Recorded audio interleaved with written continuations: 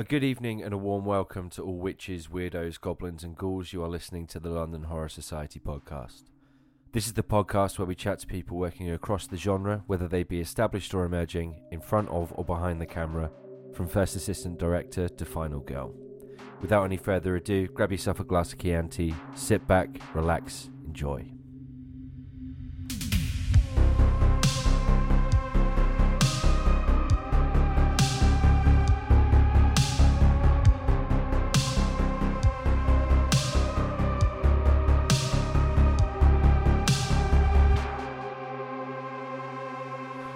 How the devil do you do? I am your host, Jim Dexter. Before we release episode 1, I wanted to take the opportunity to sit down with Chris, founder of the London Horror Society and my co-producer on this very podcast, so that we can all get to know each other a little better. I know you'll probably be thinking, another horror podcast, or just another podcast in general, and in all honesty, that is totally fair. But in this prologue episode that we're affectionately referring to as episode 0, we'll chat through why we're doing the podcast, what the London Horror Society is, and what you can expect from season 1 and beyond. I've known Chris for a little while now, and we've met a handful of times, but Chris and I don't really know each other that well. So I thought this would be an ideal opportunity to learn more about him, how he got into horror, how the London Horror Society came to be, and what the team over at LHS do. Now, you might also be thinking, great, another podcast with two dudes talking about themselves. And again, that is totally fair. But rest assured, this is the most you'll hear out of me and Chris during an episode. From episode 1 and beyond, the focus will be on our infinitely more interesting guests and their work, but more on that later. After mine and Chris's chat, I'll tell you how you can win a free membership to LHS Pro. There's a free 6-month membership up for grabs for one lucky winner, and a free 3-month membership for 2 runner-ups. Runners-up? I don't know. You know what I mean. Stick around to the end to find out how you can win. Finally, a little housekeeping. If you or a horror fan in your life is deaf or hard of hearing, a full transcript of this episode can be found in the show notes below. Just a caveat, this episode has been transcribed by an AI, and while it has been proofread and checked for errors, there are times where things slip through the net. For that, please accept my apologies in advance. If there are any errors and you have a moment, we'd be grateful if you were to let us know so that we can amend these, making it a smooth read moving forward. And now, without any further ado, here is my chat with Chris Niles, founder of the London Horror Society.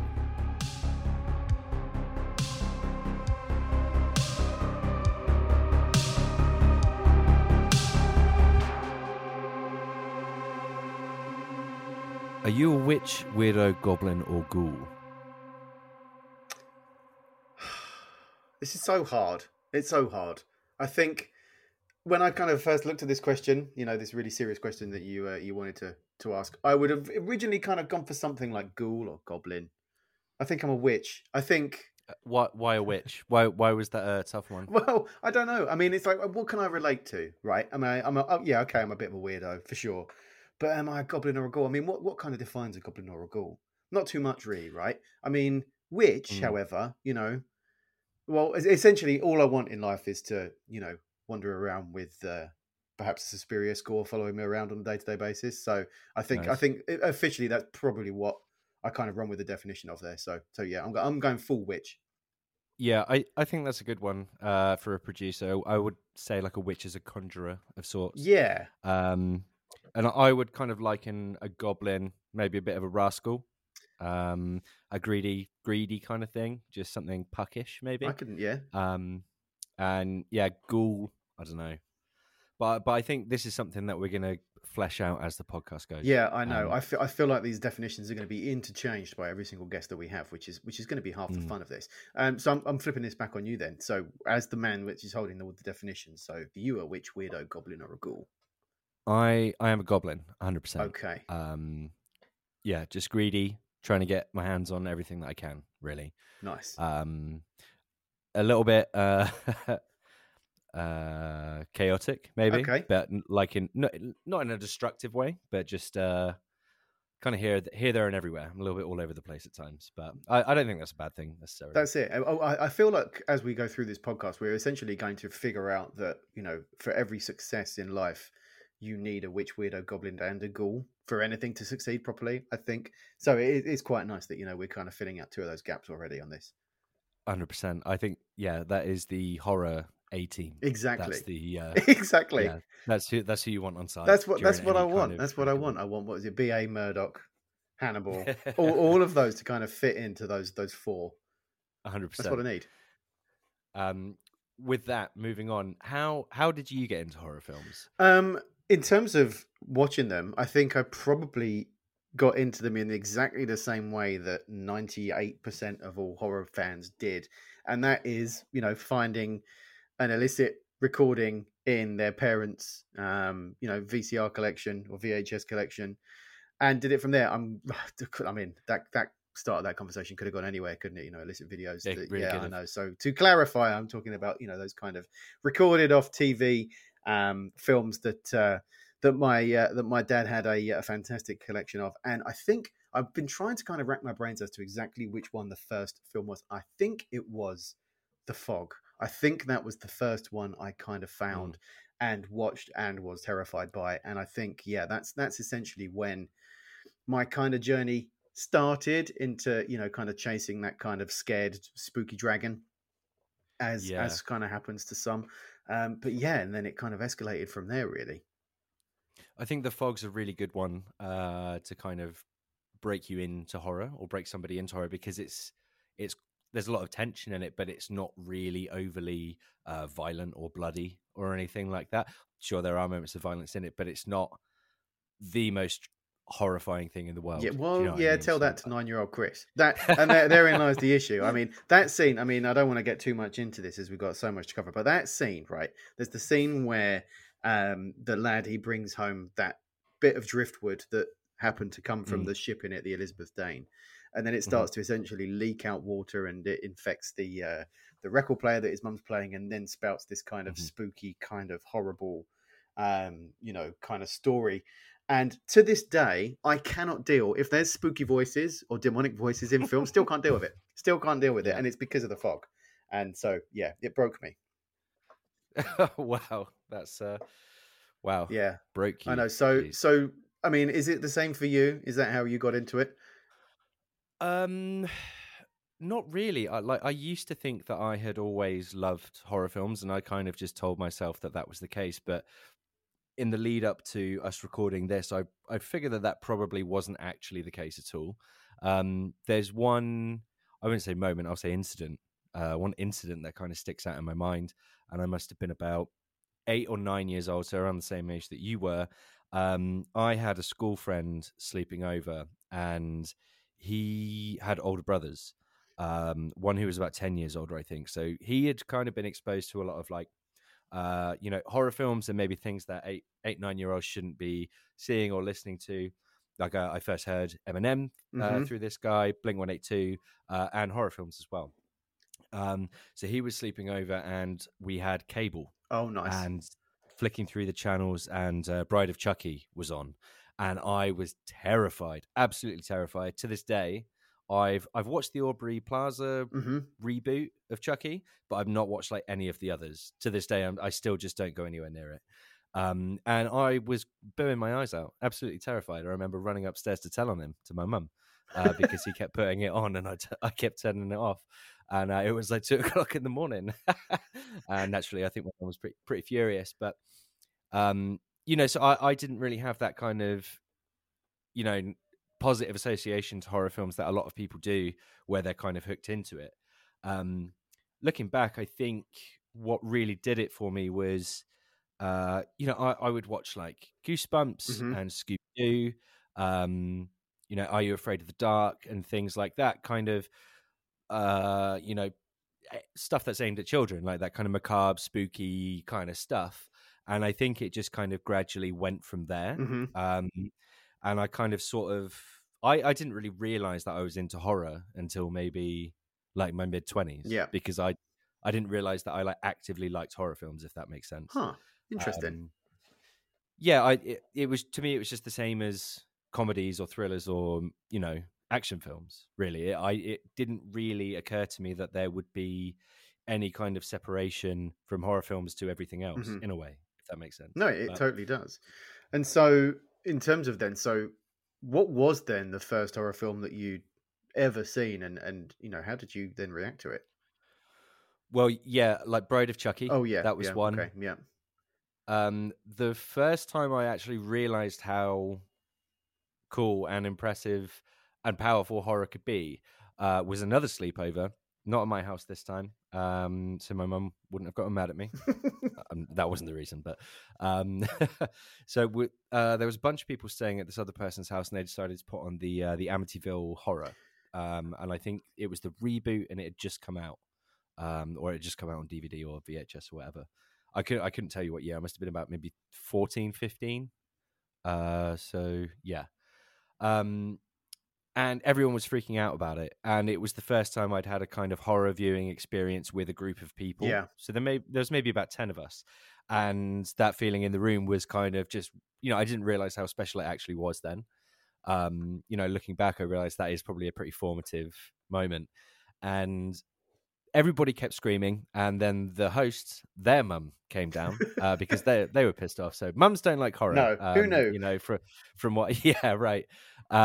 But as this person's mum comes through the door, two of the girls just leap out of their seats and just start screaming their heads off, and it was the funniest thing ever. And it's just amazing that like a film can create that kind of like physical, tangible reaction. So I wouldn't say that was my reaction to it. My reaction to somebody else's reaction was a good one. Yeah, but, that's really interesting though, because I think watching horror films is such better as a communal activity, right? Where you're 100%. watching it with other people, because half the fun is seeing everyone else's reactions, right? Absolutely. So I think that totally sticks. I completely relate to that. Yeah, I've always enjoyed watching horror at the cinema. Mm-hmm. Also, just want to apologize to my fiance if she's listening for nearly ripping her fingers off when we watched Smile the other week. If you're listening, darling, please forgive me. But yeah, I have those reactions too.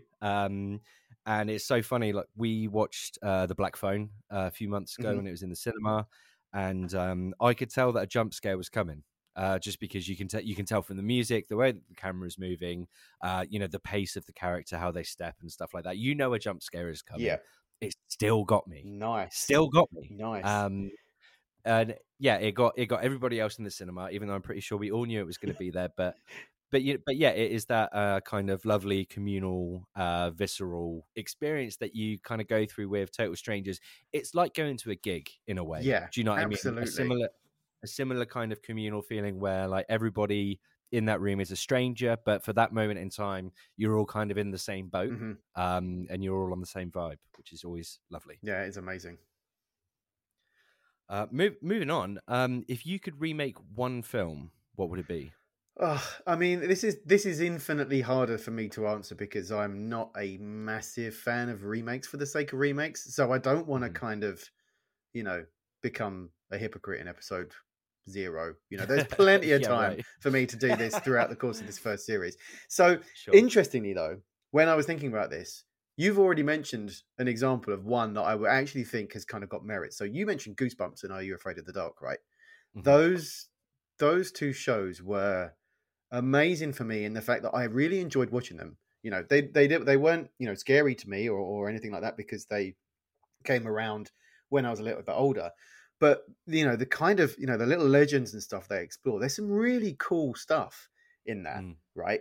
And I would love to kind of see someone take those stories that of core audiences today that kind of grew up with, right, which is exactly those stories, and make them horrible, like really dark and really kind of gnarly, visceral stuff. So for the same people, essentially, exactly, because we're all grown up. Exactly. Now, so, this is like, look, man, this is what you kind of grew up on in horror, and now look what's happened to you, and you're liking this now. This is exactly it. So that, or I mean, I guess urban legend, from what was it, 93, I think, something like that. Urban Legend. Yeah, isn't that that one? 93? Was it 93? Was it 93? It might have been. It was around the time where you had kind of, it was one of the kind of the Scream runoffs where you had Scream, Are You Afraid? Are You Afraid of the Dark? I Know What You Did Last Summer. I Know What You Did Last Summer. Yeah, that kind of stuff. It was that kind of thing, and it still has one of the best opening scenes in horror for me, with Brad Dourif in a petrol station. I'm not going to spoil it if anyone hasn't seen it, but check it out. It's just the opening scene of that. It's great. It's been out for about 20 years. Exactly, yeah. But I mean, that whole... but no, if you haven't seen it, because, it's pretty terrible, the film. So, all likelihood you might not have. but the opening scene Yeah, is yeah. amazing. Now, that kind of urban legends, man, are just so cool for me. I think Mm. anything you can kind of do to kind of bring those out and sort of, develop those into something that's actually, good Yeah. is Yeah. it would be great, I think. Yeah, I am like particularly interested in like the concept of urban legends like Mothman Yeah, right. and stuff like that. There's one that I've always wanted to adapt into a film called Spring Heeled Jack, which was like a scary uh creepy jumping person in London that would assault people. I think it was around the time of Jack the Ripper, I Nice. think. Okay. But I could never really break the story.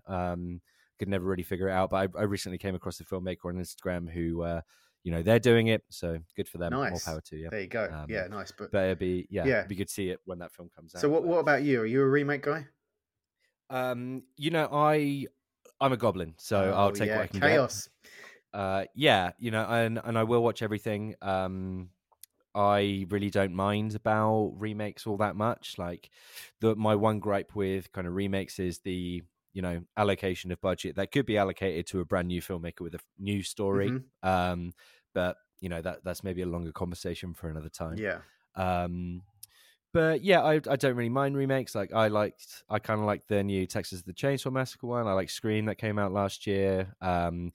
I didn't really mind the new Halloween trilogy. So yeah, I'm kind of cool with remakes and requels. nice. I do like the idea of and pointing out when your slips here of Texas the Chainsaw sounds incredible.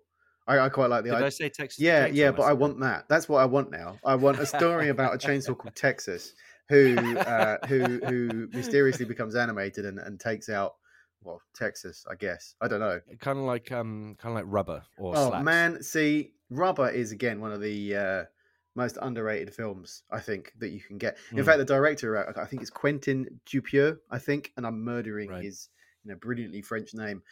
He's had a couple of films come out this year that are both incredible as well. He's again one of those filmmakers that should be Mm. up there in terms of sheer creativity. Sorry, tangent. There you Yeah, that's go. fine. Um, I would actually probably remake I Know What You Did Last Summer. Would you?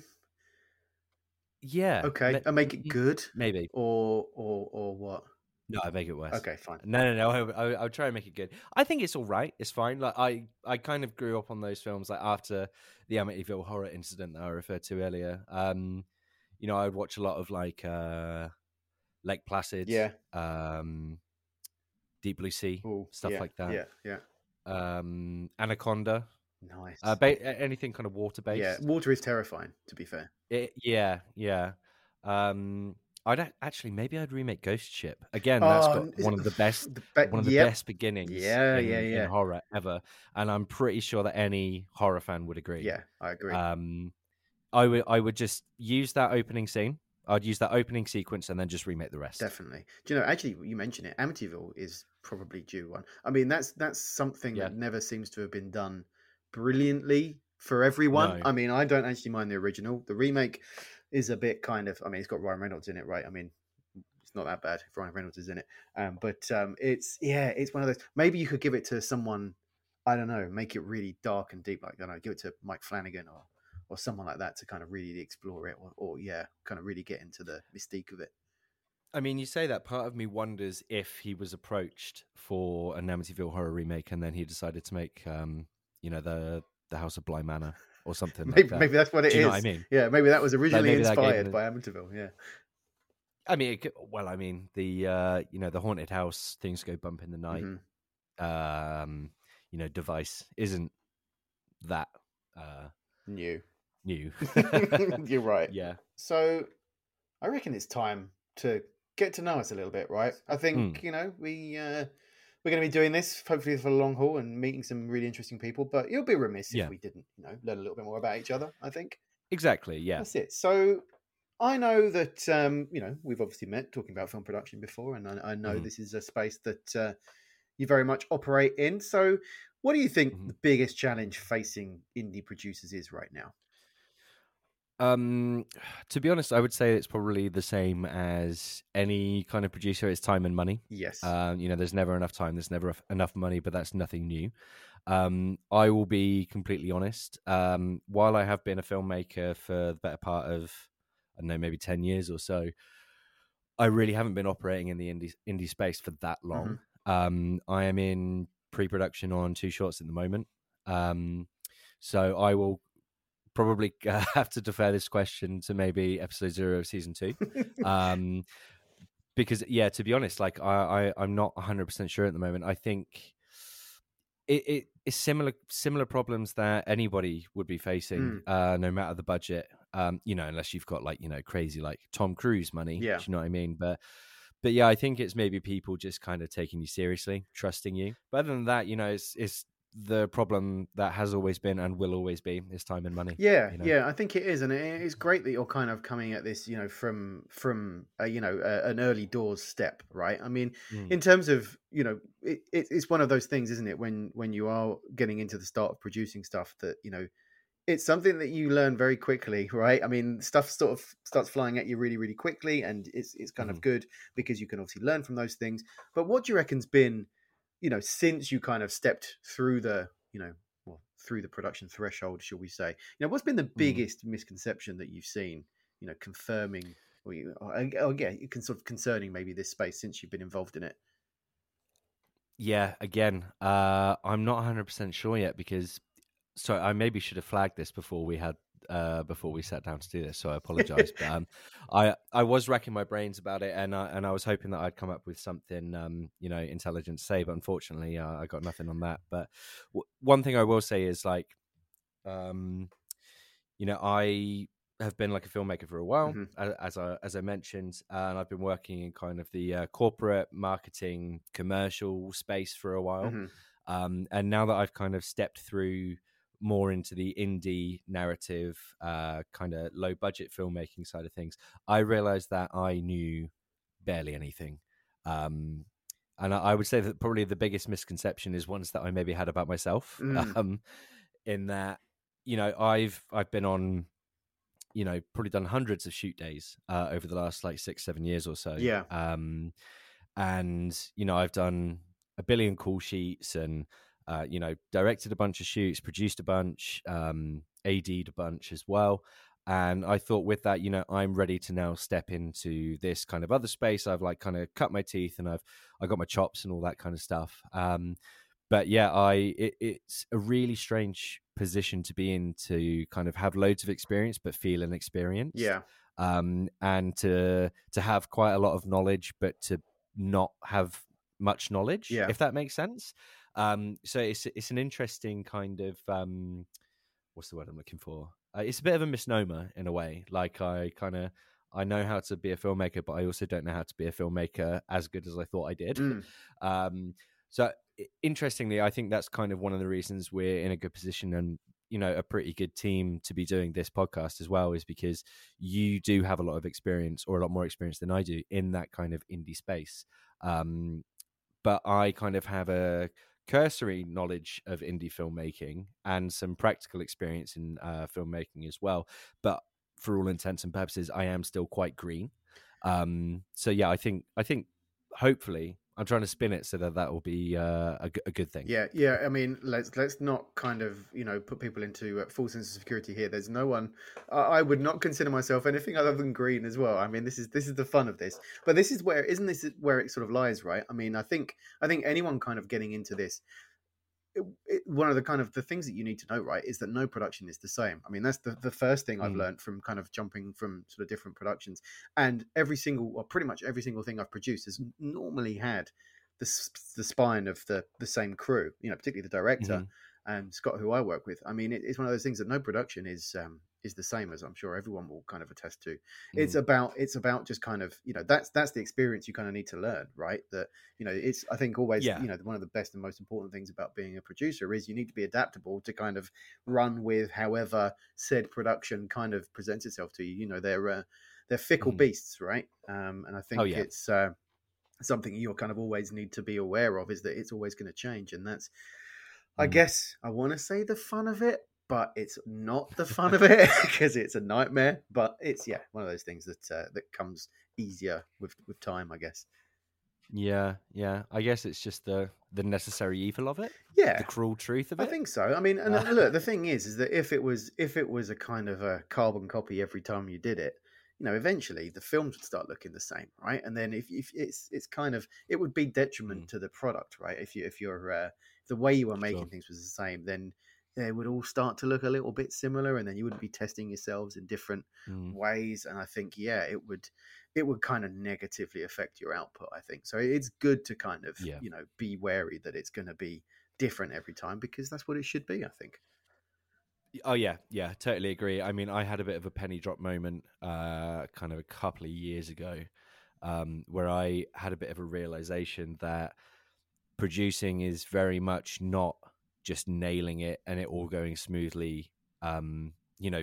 First time or anytime you go out on set, it's very much about being reactive when things go Oh wrong, yeah. because things will go wrong. And it doesn't mean that you're a bad producer. It doesn't mean that you haven't prepared.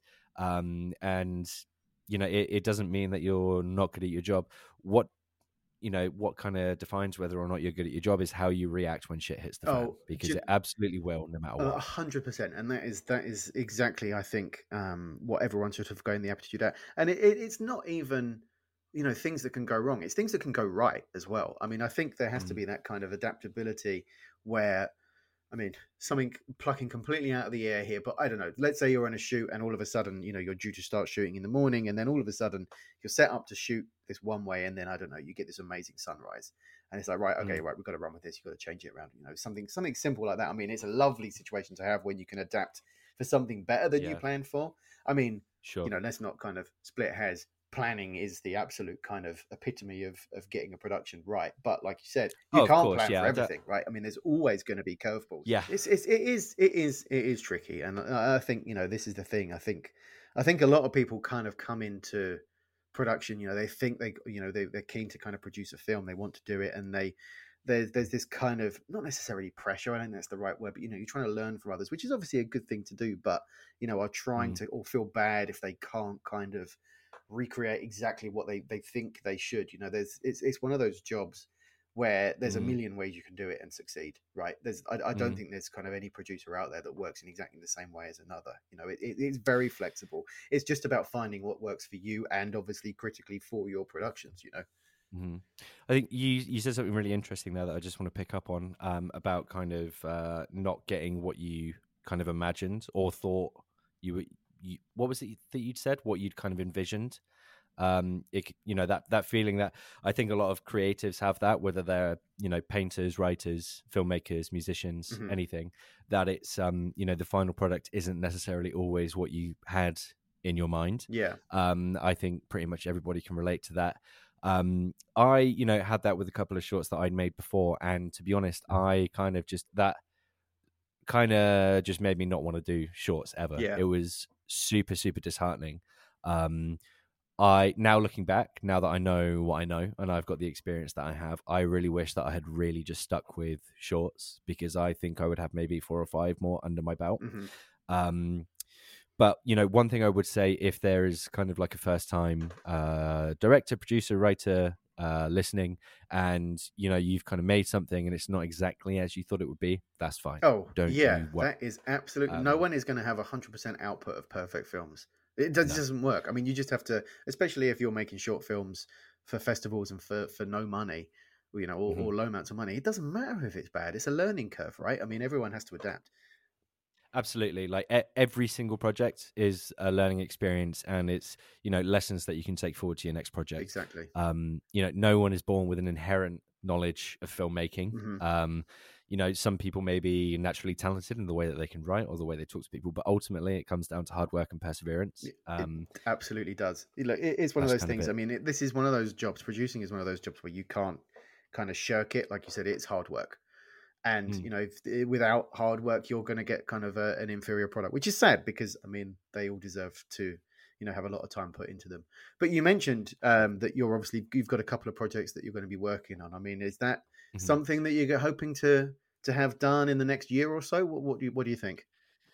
Yeah, so we've got a no budget short being shot next week, that I'm producing, and the hope is that maybe that can be done around I think February, Nice. um, because we will be submitting something which I'll mention to you later. I wonder what that could be.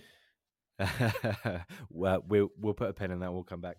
Um, yeah, so working on that, and I'm also producing a sequel to a zombie film, which came out I think maybe 7 years ago. So yeah, it's a really really cool film. I think it has been announced, but I'm not sure what I am allowed to say. Okay. So I won't mention the title here. Okay.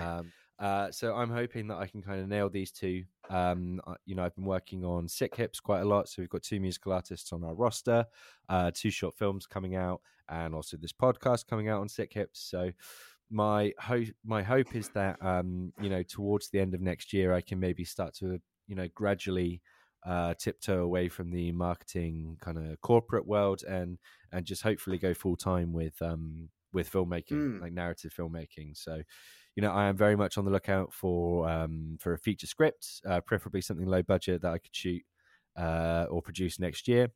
But please don't send me unsolicited scripts. Just to caveat that there. And I don't have any money. So if you hear the words like, "Oh, he's a producer and he's looking for a script," don't get your hopes up. Yeah, It's not that kind of deal. isn't that the most sage piece of advice that you could probably give to people that are starting out here? It's like, yeah, just don't assume nobody's got any money. This is the hardest thing you'll try and do. It's just the hardest thing.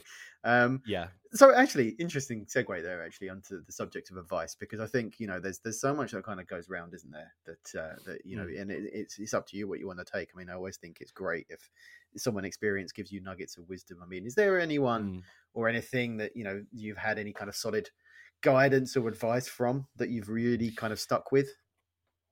Yeah, probably my old head of production, a woman called Becky.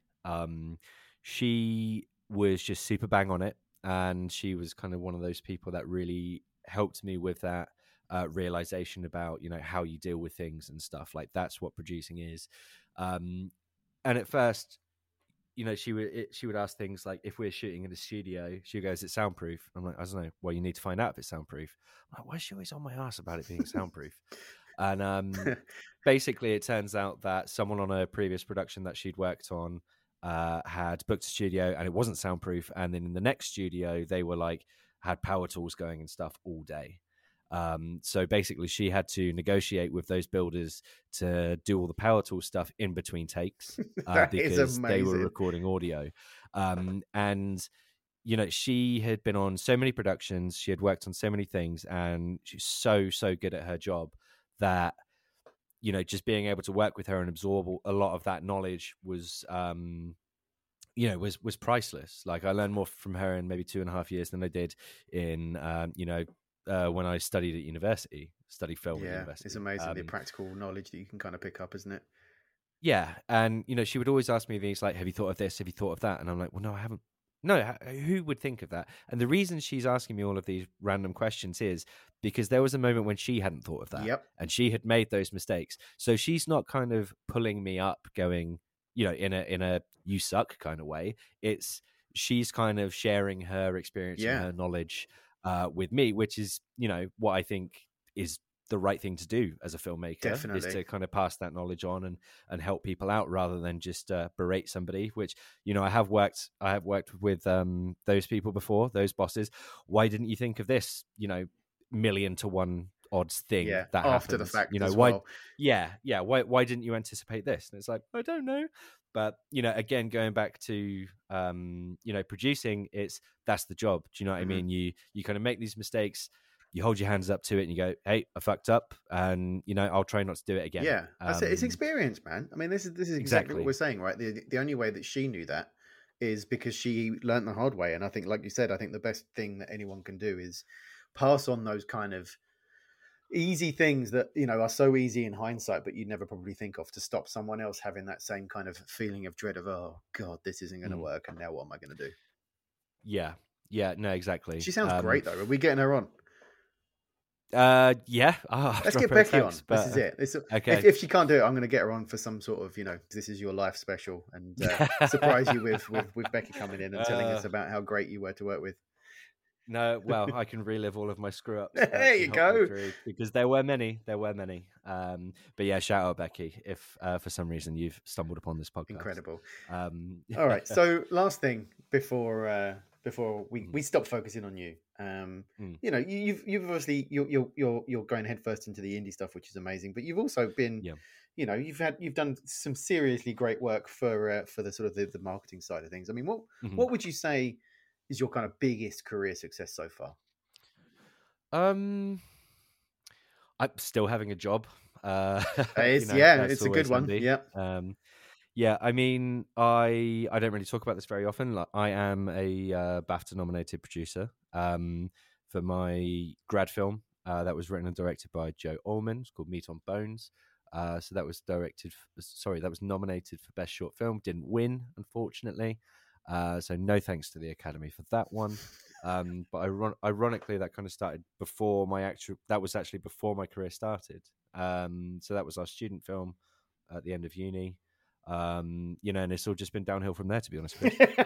Well, this is it. I mean, when you start with a BAFTA nomination, it's kind of hard to get up there. I mean, look, this is it's the Exactly. win next. I mean, that's the best thing. That's what Yeah. you've had that kind of you've had that. Is that a motivator for you? The fact that you've been nominated for something like that is there like a kind of a motivation to try and go on and win one?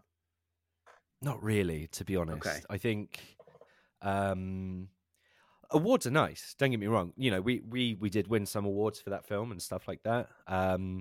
They are nice. It's nice to get recognition. When someone tells you that they like what you've made, it your brain lets you have some of the good Yeah, chemicals, and it that's feels right. very nice.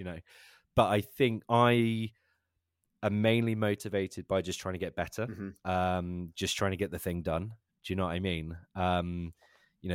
Just getting off my butt and just doing stuff. Like, if I can't like operate in like with that stuff in mind. Yeah. Do you know what I No, mean? that makes Because it sense. will just it will just permeate kind of my consciousness, and I won't. I all of my decisions will be dictated by, is that award worthy? Yeah. Am Yeah. I going Yeah. to win an award? Do you know what I mean? And it's not good for story. It's not good for the way that you kind of work with your crew or your team. Yep. It's just not a good way to write. I for me, it's not it's not a beneficial motivator. No. Yeah. Okay, that's fair enough. So one of my questions is about producing, which we have covered a bit of, but if you feel like there's anything that we've missed out, could you just give me a bit of an overview on what being a producer is like?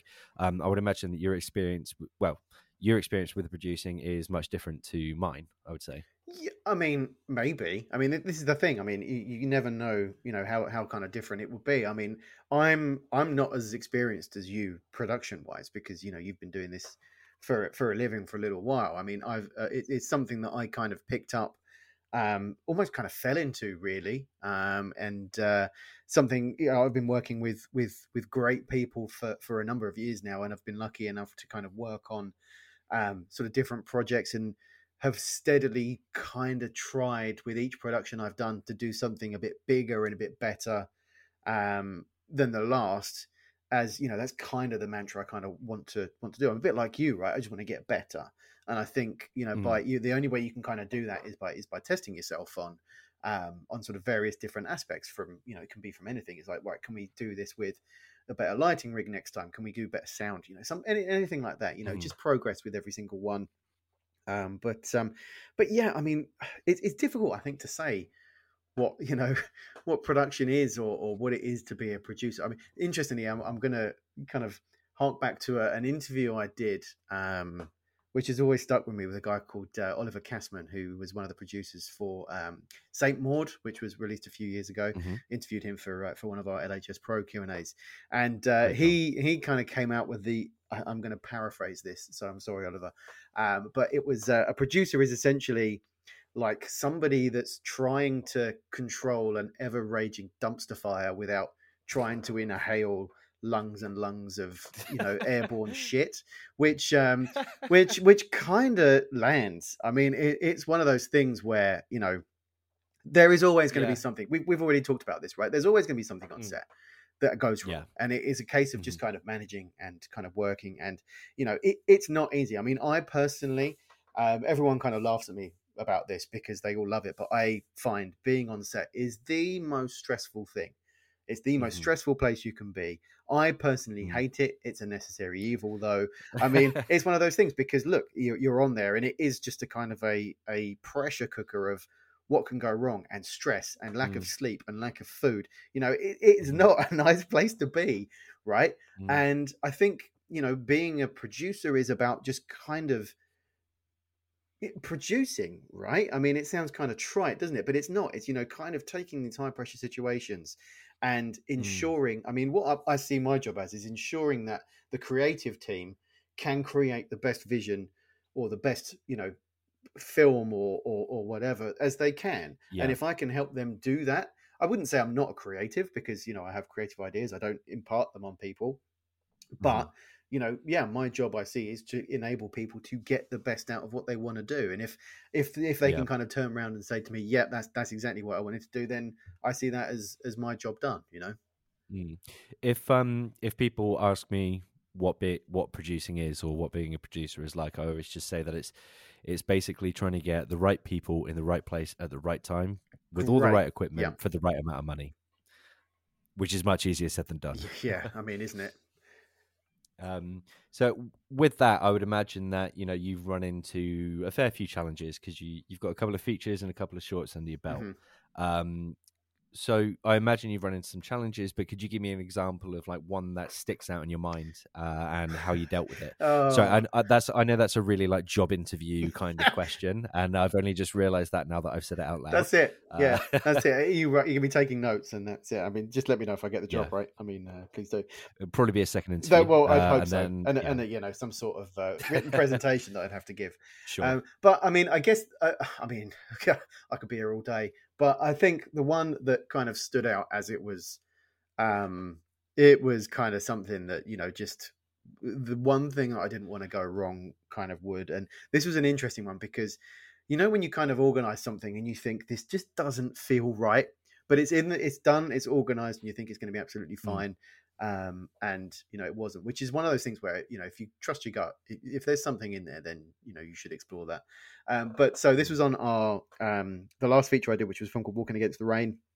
um it was shot up in the Lake District, which has its challenges because it's hilly up there, the roads are tiny, and it's very kind of isolated, particularly in the places that we wanted to film.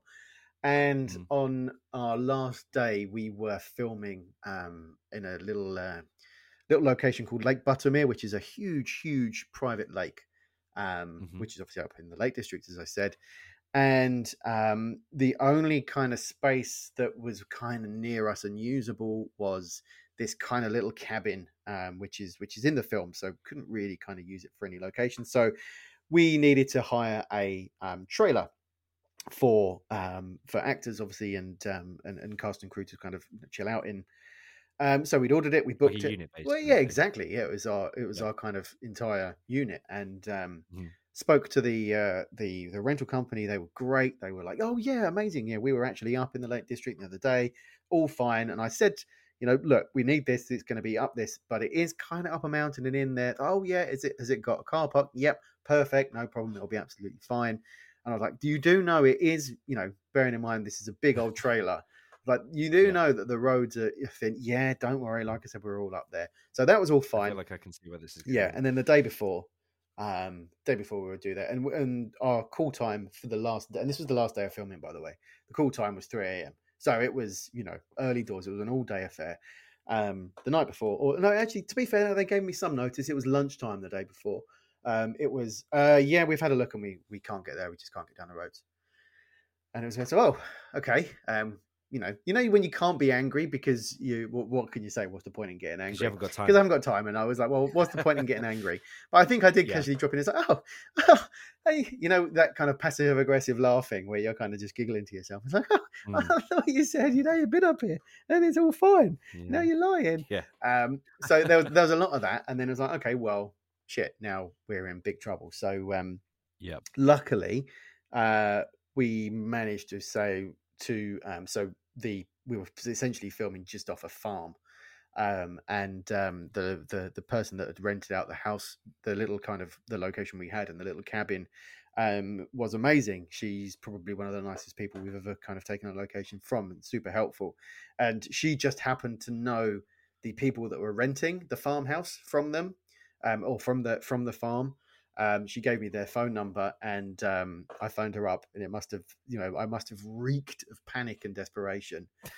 But she was lovely, and I said, "Look, this is going to sound really weird, but we're filming kind of at the other end of your land in this little cabin, and we've had this problem." And I said, "Is there any chance that at 4:30 a.m. tomorrow morning, so 10 people kind of embark in your in Yeah. your Yeah. in your back room, so we can kind of just we just like, well, let's just we can get makeup and hair sorted and charge batteries, we'll be fine, we can kind of Yeah. figure out everything else." And Mm. she was like, "Oh yeah, absolutely, no problem at all. Yeah, see you at 5:30 in the morning." And the palpable relief of just, oh, You kind of want to fall to your I knees when did. you I like, think I did yeah, fall to my yeah. knees. And do you know the stupidest thing and the funniest thing about it is that it was infinitely better than a trailer would have been, because we actually had Oh, I a proper bet. place we could just kind of come and go. I mean, it wasn't super close. It was about sort of a 10-minute walk from exactly where we were filming, but ideal, perfect. We had a base, Yeah. and yeah, I honestly dread to think what we would have done. I don't actually think it was such a big day. It was like we'd actually, for Yeah. other reasons that might come out later on in the podcast, we actually had to cost up to try and move that day anyway.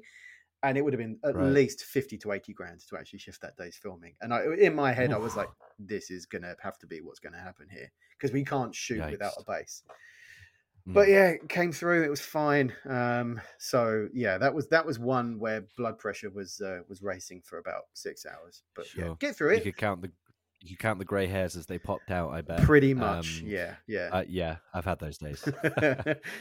um, Cool. So with that, I'm going to switch gears a little bit to ask about the London Horror Society, the reason you and I are sat having this conversation at the moment. Mhm. So you founded the London Horror Society around 8 years ago, I think? Yeah, I think it maybe even 9, maybe even 10 now. I mean, this is one of those things Okay. that it's difficult to track because it's been through so many different iterations. So I set it up essentially as because my friends hate horror movies, and I kind of needed. So this was back kind of right when social media was starting to take off.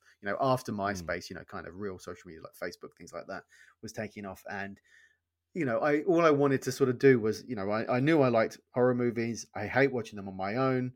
And so I was like, oh, look, I need to find other people to watch horror movies with. So I did kind of like a rudimentary search online to try and find some sort of club where losers like me Mm. that didn't want to watch horror movies on their own could go and watch with other people. We've talked about like strength in solidarity, in watching horror is way better anyway.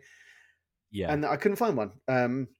So I thought I'll set up my own one, and kind of that's where its initial roots kind of came from, Mm. which was great. I mean, it was kind of fun as what it was, and then I was lucky enough to be sort of introduced through this to people. I mean, to clarify, I have no background in filmmaking. I have no background in any kind of production before this, but I started to meet these filmmakers who were not making. I didn't even know. I don't think that indie film really kind of almost existed as a thing, or as like a real Mm. kind of entity. And all of a sudden, I was watching these films from these indie producers that have made them themselves, and I was kind of almost blown away by it. I was like, "What? You can kind of make stuff that looks this good, with friends, or a small crew, and actually not a lot of Mhm. money." And I was just hooked from there, and I was like, right. If you guys do this, again, like I said, I have no background in filmmaking or anything like that, but I will happily help you in any way you can. And it kind of transpired that, I could maybe help with, promotional side of things, maybe kind of create, my background is very much kind of like a marketing and community creating background anyway. So I thought, well, Mhm. maybe I can use that kind of skill set to sort of help here. And that's when we kind of evolved into, what we are now, which is, helping people kind of get their passion projects either made or at least seen, right, and appreciated, and find audience for people. And yeah, here we are. I mean, it's been a hell of a journey to get to where Mm. we are, but yeah, it's I'm really proud of what we've achieved. I'm really proud. Yeah, and I absolutely think that you should be. So full disclosure to people listening, like I am not technically part of the London Horror Society. I am a paying member. And it's been great for me. It's put me in touch with loads of different filmmakers from different departments and stuff, and it's a really good place to bounce ideas off of other people and just chat and just have some horror pals who are Yeah. just like you. So it's a nice place to be. Thanks, man. Um, That's nice to hear. so yeah, so I mean, I've only been a member for maybe 6 months or so. Maybe I don't know when we first started chatting, around May. Yeah, I think so. Um, so yeah, I only became a member kind of middle of this year, and I feel like it's just a great place to be. It's good people, full of very very good people. Yeah, we've got some But gems. yeah, absolutely, 100%. So with that, could you kind of just give me a little bit more info on what LHS does? Because you've gone from kind of, like you were saying, like a film watching kind of club, to now it's kind of more focused on the it is still that kind of film club kind of thing, but there's more a lot of focus now on production, helping people with production. So in your own words, can you just tell me a little bit about like the kind of regular things that you guys do? Yeah, sure. So, I mean, I think I've long tried to kind of figure out exactly what our kind of mission is, and I think what to me the point of the LHS is essentially it sucks to me that people can kind of come up with a great idea for a film, but don't have necessarily the knowledge or the warehouse or the know-how. Warehouse, that's not even a word. The knowledge or the know-how to kind of get it together, which it's a very minute percentage of people would know how to do that. But Mm, I think what I would love to have is somewhere where somebody can come to us with an idea and we actually kind of help put the wheels together and actually get it made, right? And I think we mm, can do that through our community because, as you said, one of the powers that we have is we have got a community of people that operate through the entire spectrum of filmmaking. We've got mhm, budget specialists, cameramen, sound designers. We've got everyone. So in yeah, theory, if somebody wanted to come to us with an idea, and they were happy to sort of produce it, we might actually be able to hook them up and actually get something made, which is kind of really cool to us. And I think that's what I kind of see us as. I mean, we have sort of various different ways that we can kind of help doing that. I mean, we obviously have our free membership for what we call creators, which is obviously anyone that is sees himself as creative, which could be in any different discipline. And one of the main ways we kind of get together is we hold what we call online speed pitching sessions, which is essentially just a Zoom call where people can kind of join, tell us maybe a little bit about what they're working on and what they need a bit of help with, and we try and hook them up with either A, other people on the call, or B, other people that we might know. And we get that essentially networking and trying to kind of meet people can be a really scary thing sometimes, particularly you know mhm, I think the film industry is easy if you're an extrovert because you can meet people, and that is one of the easiest ways of getting on in this industry is meeting and greeting people. But if you're sure, not maybe a major extrovert, maybe you're an introvert, mm, is it's really really hard to do that. And I think what we try to agreed. do with speed pitching is kind of make a really kind of a not necessarily a safe space. I don't think that's right, but somewhere that's very friendly, Low very pressure. very low pressure, very it's Mm, just a kind of a phone, it's just a Zoom call. I mean, if you don't want to read out a pitch or something, we will absolutely read it out for you. mm. And just kind of just yeah, like I said, just kind of grease the wheels because I think it can be a scary business, right? uh, 100%. I think that's one thing that I noticed is that I probably wouldn't have gone to one of the meetups had I not done like the speed pitching mhm, or the writers' room or anything like that beforehand.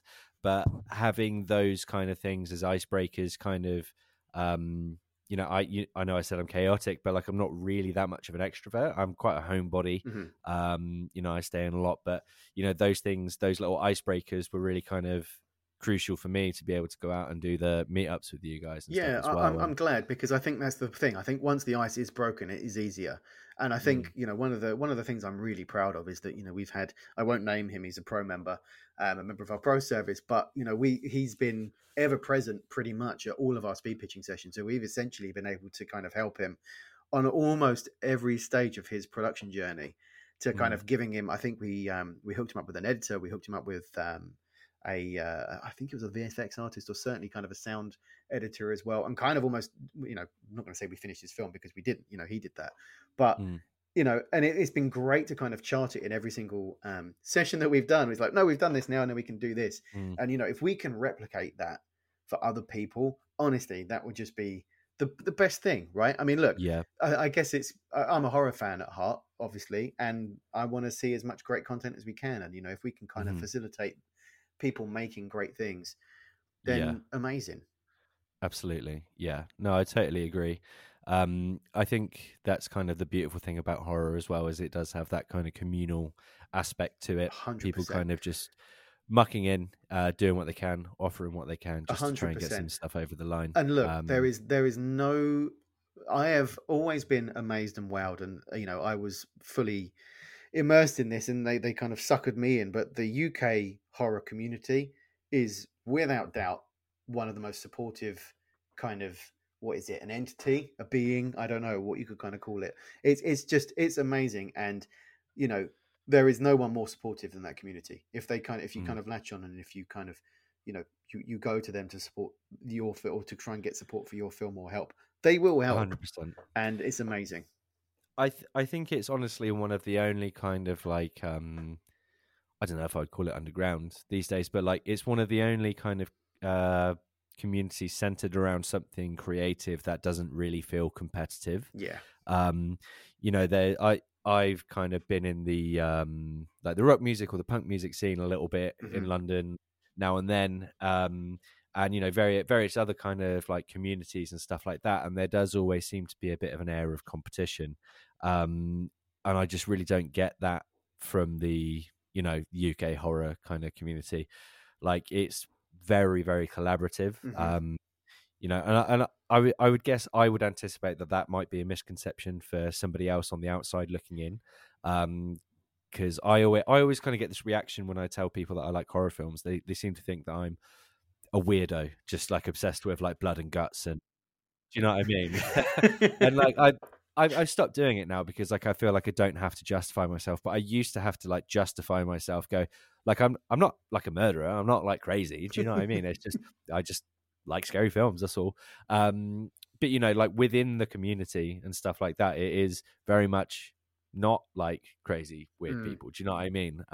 It's very loving, very supportive, very open, and you know people are just willing to like muck in and lend a hand if they can. It's heartwarming. It's lovely to see. It is. It's the, It it's really the is. exact opposite of what you would see on screen for a horror film. Do you know what I mean? Just think of Exactly. the exact opposite of that, and that's it. Exactly. And look, I mean, and I'm not gonna get political here. Well, I am a little bit, but in a world, certainly as a country, we've never been more fractured, right? As Sure. sort of communities. So to have one thing in the background where it unites people is just such a lovely thing to have. Hmm. Yeah, and that's the only politics talk we will ever have on this show. Exactly. Although saying that, horror is inherently political. It Exactly. always has It been. is the one Um, one genre where you can kind of explore any kind of societal mess that yeah. you want to, and do it in creative ways, which is very liberating. Absolutely. It's beautiful to see. So, with that, I think we're running out of time. So, I've got one more question for you, Sure. Chris. What does the future hold for the London Horror Society? I want, like I said, I just want to kind of, anything we can do to make making stuff easier. I mean, what a horrible tagline. Let's make making stuff easier. It's, I think I said I work in marketing. I obviously haven't done Snappy. it very That's well. really It was snappy. very snappy, right? Yeah. But I mean, we just want to kind of keep growing. I mean, we just want more people, Mm, in our midst, and it's not in a way, we want more people to kind of help other people. That's not the case. We want to help, mm, people realize their kind of creative goals, right? And we have ways that we can try and do that through our free and our paid services. But mhm, we want to go beyond that. We want to kind of start knocking down those roadblocks that are kind of hindering people, whether that is finance, whether that is distribution of kind of short film content. We want to that's kind of where we kind of really want to sort of start nailing into now, because look, it's all well and good getting something made, but if there's not the kind of the audience to see it, then it's I mean, it's not a failure, but I mean it will be mhm, sad, right? I mean, because a good piece, I mean, I've always said, I've seen some independent films that are equally as good, if not better, than some of the big box office smashes. But would you know where to find that if you were kind of like a casual film watcher? no. Absolutely not.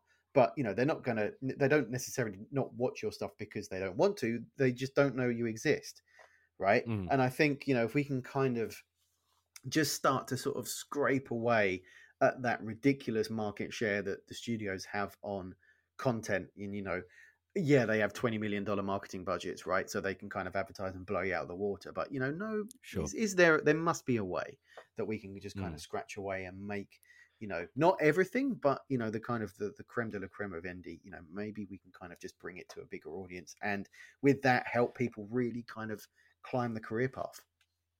And yeah, it's interesting that you say that, about getting it in front of more people. I think now is like a really, really good time for horror, Hmm. actually. If you look at the year that we've had, regardless of how anybody feels about these films with, Scream, Texas Chainsaw Massacre, Terrifier 2, Barbarian, Smile, and a whole bunch of others, some of them are really low budget indie kind of things that are now getting, massive attention. Same with, Winnie the Pooh, Blood and Honey, like Hmm. super low budget kind of film, but is now kind of in Forbes, Hollywood Reporter, all kinds of things because Yeah, it's kind of gone viral. that's right. Um, the world is very much looking at horror right now, and I think we are seeing like a really, really big resurgence, which is beautiful. I think it's in part due to the last couple of years with productions obviously not being able to go ahead because maybe they didn't have enough budget to put in the right kind of safeguarding things. So I think now that this year has been really good because we've been able to have that kind of influx of productions that were maybe halted for the last couple of years. Hmm. So it's been a good time for horror, generally for the world less so. But I think that now we're going to start seeing a lot more horror, both in the mainstream and kind of the underground. I think more people are I going to be getting completely into it. agree. I think everything is cyclical in the film industry, right? And I think as soon as you Absolutely. start to get hits that come around, then everyone kind of seems to Mm, jump on that bandwagon. And Smile has been a huge proponent of that. I think now absolutely. that's kind of come out of a studio, and a studio's done well with a horror movie, then Mm, it's gonna kind of go. And obviously you've got to talk about the Blumhouse and the James Wan's production company merger as well. If that goes off, we've got mm, another powerhouse there.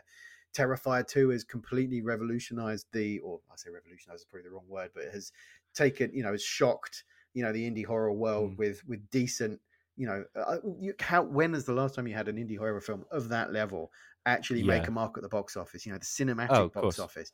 That's Yeah. going to change things, all of a sudden. And this is it. There's might now be money available for punts. Well, I'm not that's saying it's going to be easy to get, but it might actually be there, which, how cool is that? exactly. I think there is definitely more of a chance now. And yeah, I think we should wrap this bit up just by saying like now is the time. If you're thinking about writing that script, write it. If Yeah. you're thinking about shooting that short, shoot it. If you're thinking about joining London Horror Society, join Yeah, us. man, we'll We want to help. This see is more what we're here horror. for. Yeah, This is it. We can support everyone every step of the way. 100%. Like now is the perfect time. Horror is always going to be there. It's not going anywhere, but now is a really good time to kind of get people's eyes on your project. If it's already out, start shouting about it, start bragging about yourself, start showing people your stuff. Just keep making stuff. Now is a really, really, really good time. So just get it done and show it to us. Exactly. Get it done.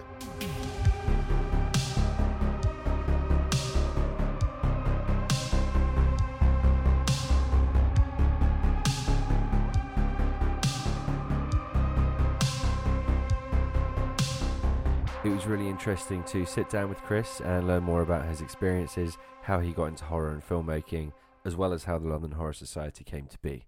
Particularly as our experiences overlap in some areas but are totally different in others. As Chris and I were saying, now feels like the right time. It's been a really great year for horror, and this next year looks to be even better. It's the perfect time to take that leap and make your film, so we wanted to collect as much knowledge as we could and share it with you. So be sure to subscribe so that you don't miss an episode, whether you're a first-time filmmaker or a seasoned veteran. We hope you'll find this to be a good resource of filmmaking information. At the beginning of the episode, I alluded to a competition to win some memberships. In case you haven't seen it already, we put out a little short film to announce the podcast. This short has references to a bunch of films throughout. All you have to do to win is spot the references and send an email to londonhorrorpod@gmail.com with competition as the subject and name as many of the films as you can. Full terms and conditions are in the show notes below. Good luck. If you would like to join the London Horror Society, you can do so by clicking the link below. If you do, you'll be joining a community of like-minded horror fans and filmmakers who just want to help each other succeed and enjoy horror together. I've been a member now for around 6 months, and I've become fast friends with a bunch of people by working with them, meeting up for a couple of beers, and hanging out in the LHS Pro Discord. Everyone is welcome, whether you're a hardcore horror fan or just a casual viewer. You don't need to be a filmmaker or anything, just need to be yourself. I'll even let you in on a little secret. You don't need to live in London to join. You don't even need to live in the UK. We got members from all over the world, including the United States, Scandinavia, Australia, Canada, India, and a whole bunch of other places. So come along, join us, we'd love to have you. Before I let you go, I just need to ask you a quick favour. If you've enjoyed today's podcast and you think it might be useful, we'd be really grateful if you could share it with a friend and give us a rating. If you think it's worth 5 stars, we'll take the 5 stars, but if not, that's totally fine as well.